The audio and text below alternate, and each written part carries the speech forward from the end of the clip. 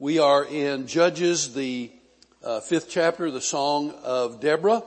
So we're going to pray and then we'll get started. Today we're at verse 13 in the Song of Deborah, and we'll hopefully finish the song today. Hopefully. So let's pray. Father, thank you for your goodness to us. Thank you for the delicious food, the sweet fellowship. Thank you for the joy of studying your word.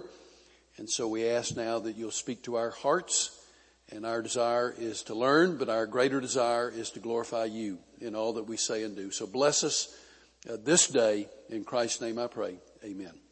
Okay, the fifth chapter really reiterates the events of the fourth chapter and the victory of Deborah and Barak over Jabin and his general Sisera. So here is a redo of it in chapter 5, but it's different because chapter 5 is really the theological perspective of that military victory. So in chapter 4 you get the facts. God is mentioned only 3 times in chapter 4, but in chapter 5 God's in almost every verse. And it's the theological look, the theological view of the victory of Israel. So with that in mind, I want to pick up at verse 13 in this Song of Deborah. And let's read verses 13 through 18 and then we'll talk about these verses. So here we go, verse 13. The remnant of the nobles came down. The people of the Lord came down to me against the mighty. Now the mighty he is referring to as Sisera and his powerful army. What did Sisera have in addition to his troops that made him so significantly powerful? Yes, the iron chariots that Israel did not have, and they also didn't have a trained army. They had an army, but not a trained army, but Sisera's army was trained and had chariots. So if you want to think about this in sports terms, what happened was a monumental, titanic upset. Nobody would have thought that Israel would win this battle. Nobody except those who believed in God and those who were trusting Him. So, verse 14, some came from Ephraim, whose roots were in Amalek. Benjamin was with the people who followed you. From Machir, captains came down. From Zebulun, those who bear a commander's staff. The princes of Issachar were with Deborah. Yes, Issachar was with Barak, sent under his command into the valley in the districts of Reuben. Let me put a period at the word valley and then say, in the districts of Reuben, there was much searching of heart. So there's a shift in focus from talking about those who had joined in the battle from among the 12 tribes. He says in the latter part of verse 15, but in Reuben's territory, there was much searching of heart. Why did you stay among the sheep pens? In other words, why did you stay home? Why did you stay at your daily tasks? Why did you stay among the sheep to hear the whistling for the flocks? In the districts of Reuben, there was much searching of heart. Now, when he implies there, he's not really implying that they were seeking God's will. He is implying that they were looking for reasons not to join the battle. Now, in verse 17, Gilead stayed beyond the Jordan. And Dan, why did he linger by the ships? Asher remained on the coast and stayed in his coves. The people of Zebulun risked their very lives. So did Naphtali on the terraced fields. Now, with your map in hand, I want you to look at that for a moment. And I know the print is smaller than some of us would prefer. That's why I'm bending over to look as closely as I can. But Deborah was from Bethel. And if you want to know where that was, find Ephraim right in the middle of the map. The color is kind of a cream color. Ephraim, and you'll see in the eastern part that Bethel is really right on the border of Benjamin and Ephraim. Okay? Now Barak was from Kedesh. And Kedesh, if you go north to the next cream colored territory, Naphtali, you'll see Kedesh as big as day. That's where Barak was from. Now, Jabin was from Hazor. Do you see Hazor just underneath the word Kedesh? That's where Jabin was from, the king of the Canaanites, the enemy. And Sisera, his general, was from Harosheth Hagoyim, which is not on this map, but if you can find Megiddo, in the area of Manasseh, the left-hand Manasseh, not the right-hand Manasseh, the western Manasseh. If you can see Megiddo, just go northwest a few miles, and that's where Harosheth Hagoyim would have been. Now, you've all heard of Megiddo, Book of Revelation, the Valley of Armageddon. So that's where it's located. So are you with me so far? Are you able to find these? Good. Oh, awesome. Okay.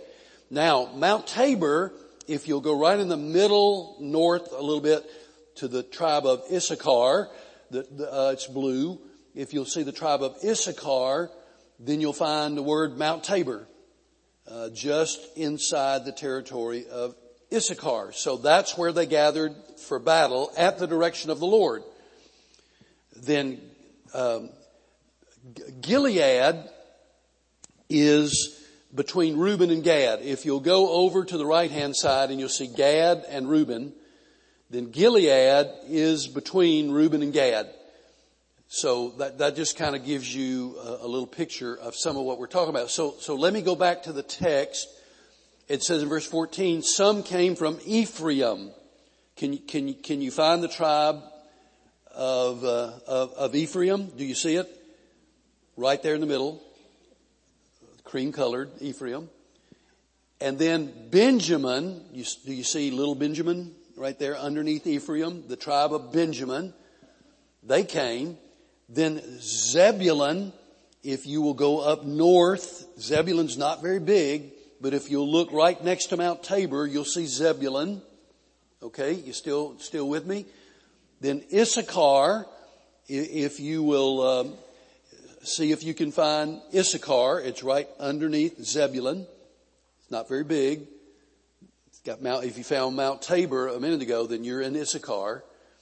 And then if you'll look for Reuben, if you'll go down to the Dead Sea, or it's called the Salt Sea in the map, go to the eastern side of the Salt Sea. In the green color, you'll see Reuben. And they were searching their hearts, or in reality, looking for reasons not to join the battle.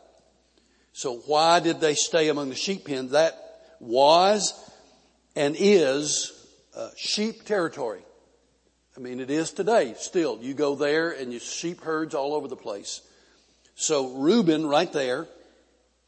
And then if you look for Gilead, you're not going to find it, but remember it's halfway between Gad and Reuben. And so, they stayed home. And then go to Dan. If you go over to the Mediterranean, there's a little green territory called Dan. Joppa is in Dan. If you're looking along the coast and you find Joppa, that's a tribe of Dan. You can go to Joppa today. And it's a very large, thriving city. So just to the south of current day Tel Aviv. So we all have heard of Tel Aviv. So if you see Joppa, then modern day Tel Aviv is just like Joppa's today we would consider to be a suburb of Tel Aviv. Okay? So Dan lingered by the ships. So that is Deborah's word picture to say, right on the Mediterranean where the boats come in, they would have come into Joppa, Dan stayed home. And then Asher remained on the coast. Go north, you see in purple, Asher, where Akko and Tyre are located, shipping areas. Then and now. So Asher, they stayed on the coast and stayed in their coves. There are a lot of coves, caves along there, and they stayed. But then she says in her song, the people of Zebulun risked their very lives. So do you see Zebulun? If you had Asher, just go southeast of Asher, and there's Zebulun. And then so did Naphtali on the terraced fields. Naphtali then and now had lots of agriculture that was terraced. If you've never seen a terraced area with your own eyes, you can easily picture it. Just on the sides of hills, terraces with walls that made the ground level for the crops. So in her song, Deborah says, praise God for those who helped and shame on those who didn't.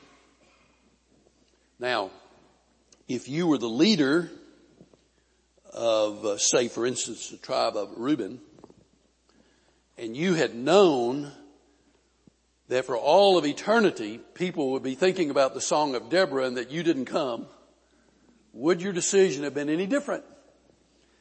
Or Asher or Dan, if they had known that several thousand years later, people would be thinking, what a shame.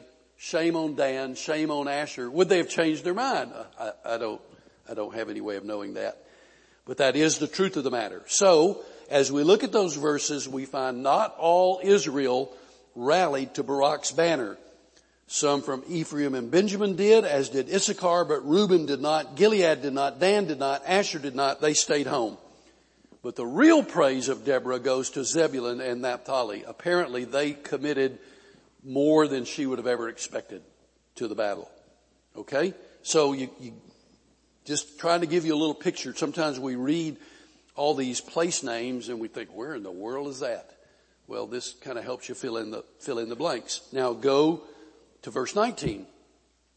Kings came. They fought. The kings of Canaan fought.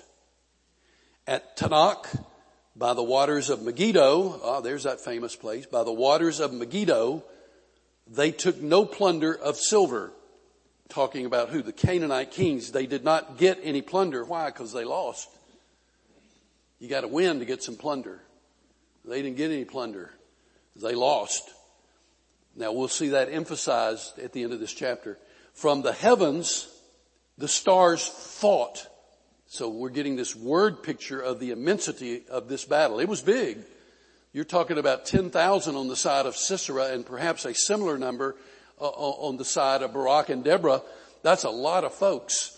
But one army's trained, one army's not, and one has iron chariots and the other doesn't. So you look at that and you think, they don't have a chance. Well, humanly speaking, they didn't. But with God, all things are possible, and God changes the equation. So often we think, can't do it, can't be done, I can't do it, church can't do it, kingdom of God can't do it. And humanly speaking, that's accurate. But God changes the equation. And with God, all things are possible. And so we, like Deborah and like Barak, must remember that. When God guides us and instructs us, then He will provide everything we need to do whatever it is He wants us to do. And almost everything God wants us to do is in keeping with the Scripture. And so when we read it and we sense the leadership of the Holy Spirit, we go, we move forward, and we do what God wants us to do. So in verses 19 through 22, these beautiful word pictures of the immensity of the battle. Then in verse 21, the river Kishon swept them away. Now go back to your map and refine Mount Tabor. And you'll see in light blue this dotted line, and printed on it is Kishon R, which, means Kishon River. Kishon. Do you see it? Have you found it? You got it? Nod your head. Okay, you got it. Okay, there's the Kishon River. That's where they fought this battle. The river Kishon. But wait a minute. The river Kishon swept them away. Well, I thought all along that Israel's powerful army did it. Here's how they won. The river Kishon swept them away. The age-old river, the river Kishon, keeps rolling along. We'll elaborate on that in a minute. March on, my soul, be strong. Then thundered the horses' hooves, galloping, galloping, go his mighty steeds. Do you get the flavor of this song? It's poetry. Have no idea what it sounded like. I guess if you hear an Israeli song, you could kind of say, okay, it's something like that. And it's a word picture. It is beautiful as Deborah sings this. Now let's look at those verses. This is the Lord's victory. That's what Deborah wants everybody to know. This is the Lord's victory. Nowhere does Deborah say, aren't I the most marvelous woman in all the world? She doesn't say that. She doesn't say, isn't Barak the most powerful man you ever saw in all your life? She doesn't say that. God, the Lord, gets the victory. Canaan fought and won and got no plunder because they lost. They fought and lost and they got no plunder because they lost. No plunder. In verse 19. Verse 20, the God who rules nature was fighting against Sisera and his army. Now, remember when we said last week that in reality, God is luring the army of Sisera to the base of Mount Tabor. Yes, the Israeli army went up Mount Tabor and Sisera was informed that that's where they were, and he moves that way. And then what does he do? He builds his camp along the Kishon River. That makes eminent sense. You're going to need water for your horses, water for your troops. It makes sense. We're going to camp out along the Kishon River. That also lets us know the immensity of this miracle because it is the dry season. Now, Sisera didn't get to be known as a great general because he was dumb. He did not expect the rain, or else he would have put distance between himself and the Kishon River. The rainy season, the flood season, he would have camped more toward the base of Tabor. But he's right up against the river, and the rains come, and he didn't expect that, and the torrential rains come, and the river rises rapidly, and guess what happens? You can't break camp in 5 minutes. You just can't do it. And so here it comes, and his chariots are rendered useless. They're bogged down in the water. A flood caused by the rain brought by God, and Sisera's army is utterly destroyed. So, showing the greatness of God. So, in reality here, we're seeing that Deborah in her song is not trying to glorify herself or Barak, although certainly their names are mentioned, but the glory goes to God. Barak and Deborah can't make it rain. They can't do anything to make it rain. And when they were on Mount Tabor looking down at this powerful army with all their chariots, God had not yet said to them, here's how this is going to happen. So I'm thinking they're standing up there on the mountain thinking, oh, my soul. How is God going to do this? Look at the size of that army. Look at those iron chariots, those Abrams tanks. How are we going to win this thing? Then the clouds roll in and the rain starts and God makes it known. They rush down the mountain and they utterly destroy Sisera's army. Now, what's the lesson for God's people? God wins. That's the lesson for God's people. God wins. The blessing is found in fighting for and with Him. Follow Him regardless of the odds or the potential cost. Obey God. Let's continue with the song, verse 23. Curse Meroz. Meroz was north of Mount Tabor. It's not on your map.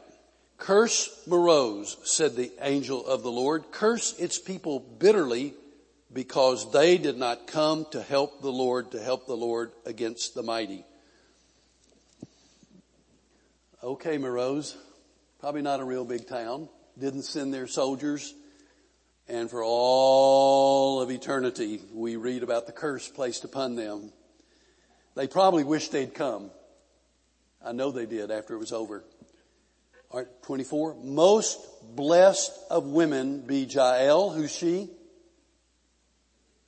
Yeah, the tent peg woman. Yeah. Most blessed of women be Jael, the wife of Heber the Kenite. Most blessed of tent dwelling women, which would have been almost all women at that time. He asked for water and she gave him milk in a bowl fit for nobles. She brought him curdled milk. Her hand reached for the tent peg, her right hand for the workman's hammer.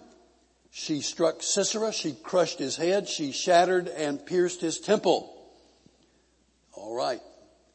With your stomachs full from a delicious lunch, just think about it.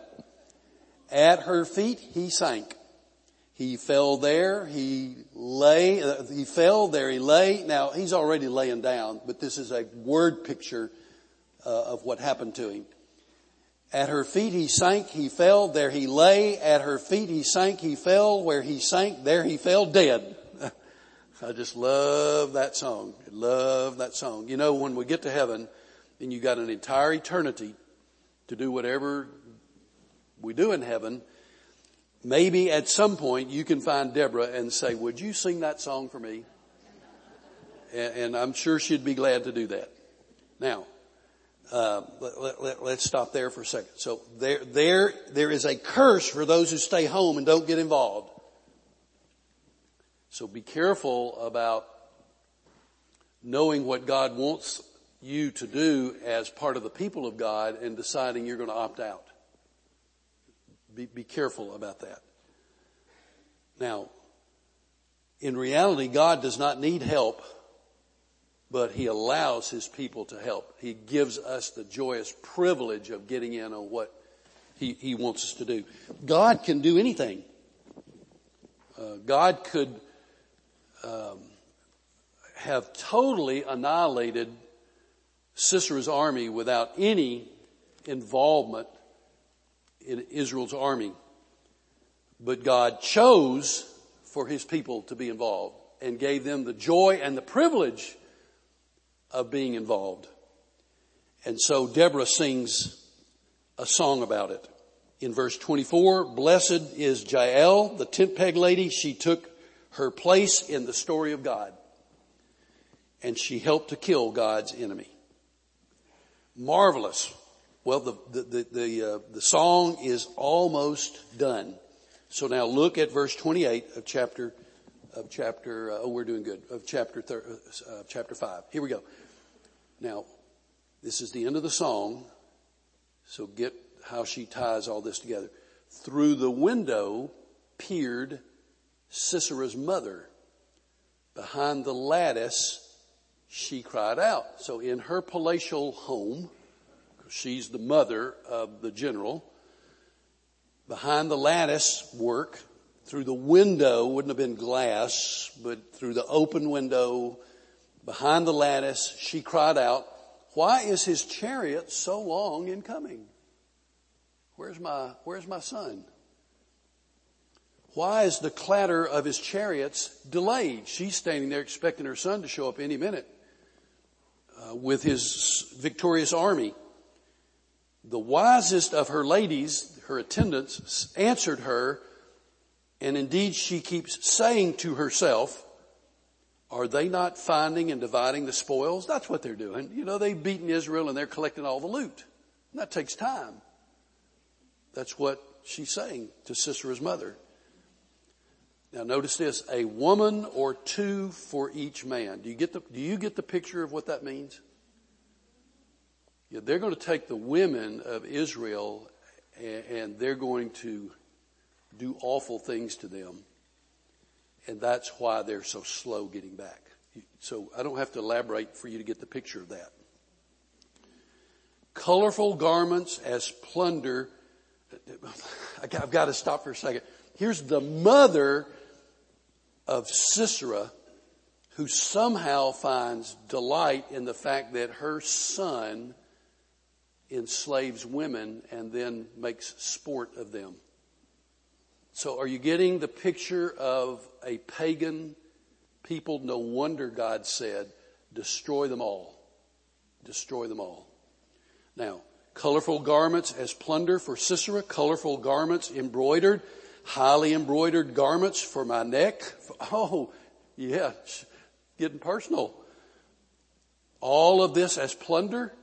Oh, so his mother is expecting, I'm going to get some new clothes out of this deal.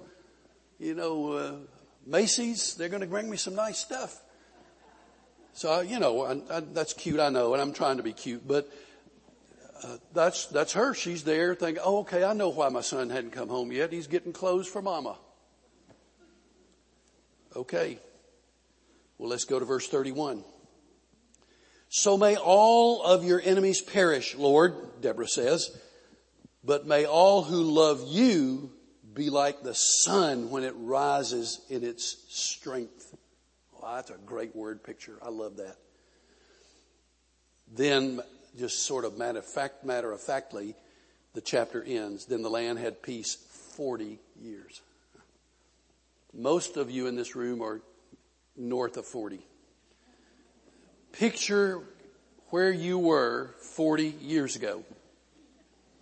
You can do the math. Quickly, do the math. Where were you? What were you doing 40 years ago? That's the expanse of time in which Israel had peace because of the victory over Sisera. Now, Deborah pictures Sisera's mother and her ladies in waiting. They discuss how things should go. We learn that Sisera likes to steal and rape and enslave women. And so his mother assumes that he is occupying himself with that. And that's the reason he hadn't come home yet. In verse 30, where he uses the word woman, a better translation of the word used there in the Hebrew text would be girl slave. Enhances the picture. He makes girls into sex slaves. Sisera, his mother, all of them were utterly wicked. And she can't fathom that he has been defeated. I mean, that doesn't appear to even cross her mind that her son may have been defeated and may have been killed. This section of Judges is framed around the action of women, Deborah and Jael. They end the hellish nightmare of Israel. Many women suffered terribly under Jabin and Sisera. The man who used women was killed by a woman. And somehow, and God forgive me if I shouldn't feel this way, but somehow that is delicious. Now there's peace for 40 years. Chapter 5 sees God's hand behind everything. It celebrates success and honors God supremely. Praise be to God. Now I want to, true goodness, okay, where does the time go? All right, here's the way I'm going to finish. Look at your life historically and theologically. Okay, just stop for a minute. Think about your life from back there to now. Look at your life historically. That's easy to do. Okay, I was born, went to school, did this, did that. Look at your life historically, but also look at it theologically. What do I mean by that? It's what Deborah did. What has God done and what is God doing? There is much that he has done for which we can praise him. Now, next week we're going to finish up chapter 5. We've already looked at all the verses, but I've got some stuff I want to say about the chapter. The chapter is fierce and it's bloodthirsty and filled with praise for God. So how do we reconcile all that in light of the words of Jesus who said, love your enemies and do good to them? How do we balance that and reconcile that? Well, we can and we will. And so that's where we'll pick up next Wednesday. Okay? No breaks. until the Wednesday before Thanksgiving, and we will take that day off. And then if you'd like to vote, we can do that. Christmas Day is Wednesday. And if you would like to meet, if you'll raise your hand, we'll, okay. Yeah, we won't meet Christmas Day or New Year's Day. So we'll pick it back up after that. Otherwise, straight through the end of the year. All right, let's pray. Father, thank you for the marvelous, incredible, glorious way in which you work in and through our lives to bring glory and honor to yourself. Thank you for doing your will in our lives. Thank you that as we reflect on our lives, not just historically, but theologically, we can see the hand of God moving, working, doing, blessing, encouraging in our lives. And for that, we are so thankful and so grateful. So with that in our minds, help us to go remembering that and rejoicing in that, and bring us back together in this place next Wednesday. In Jesus' name I pray. Amen. God bless you. See you next week.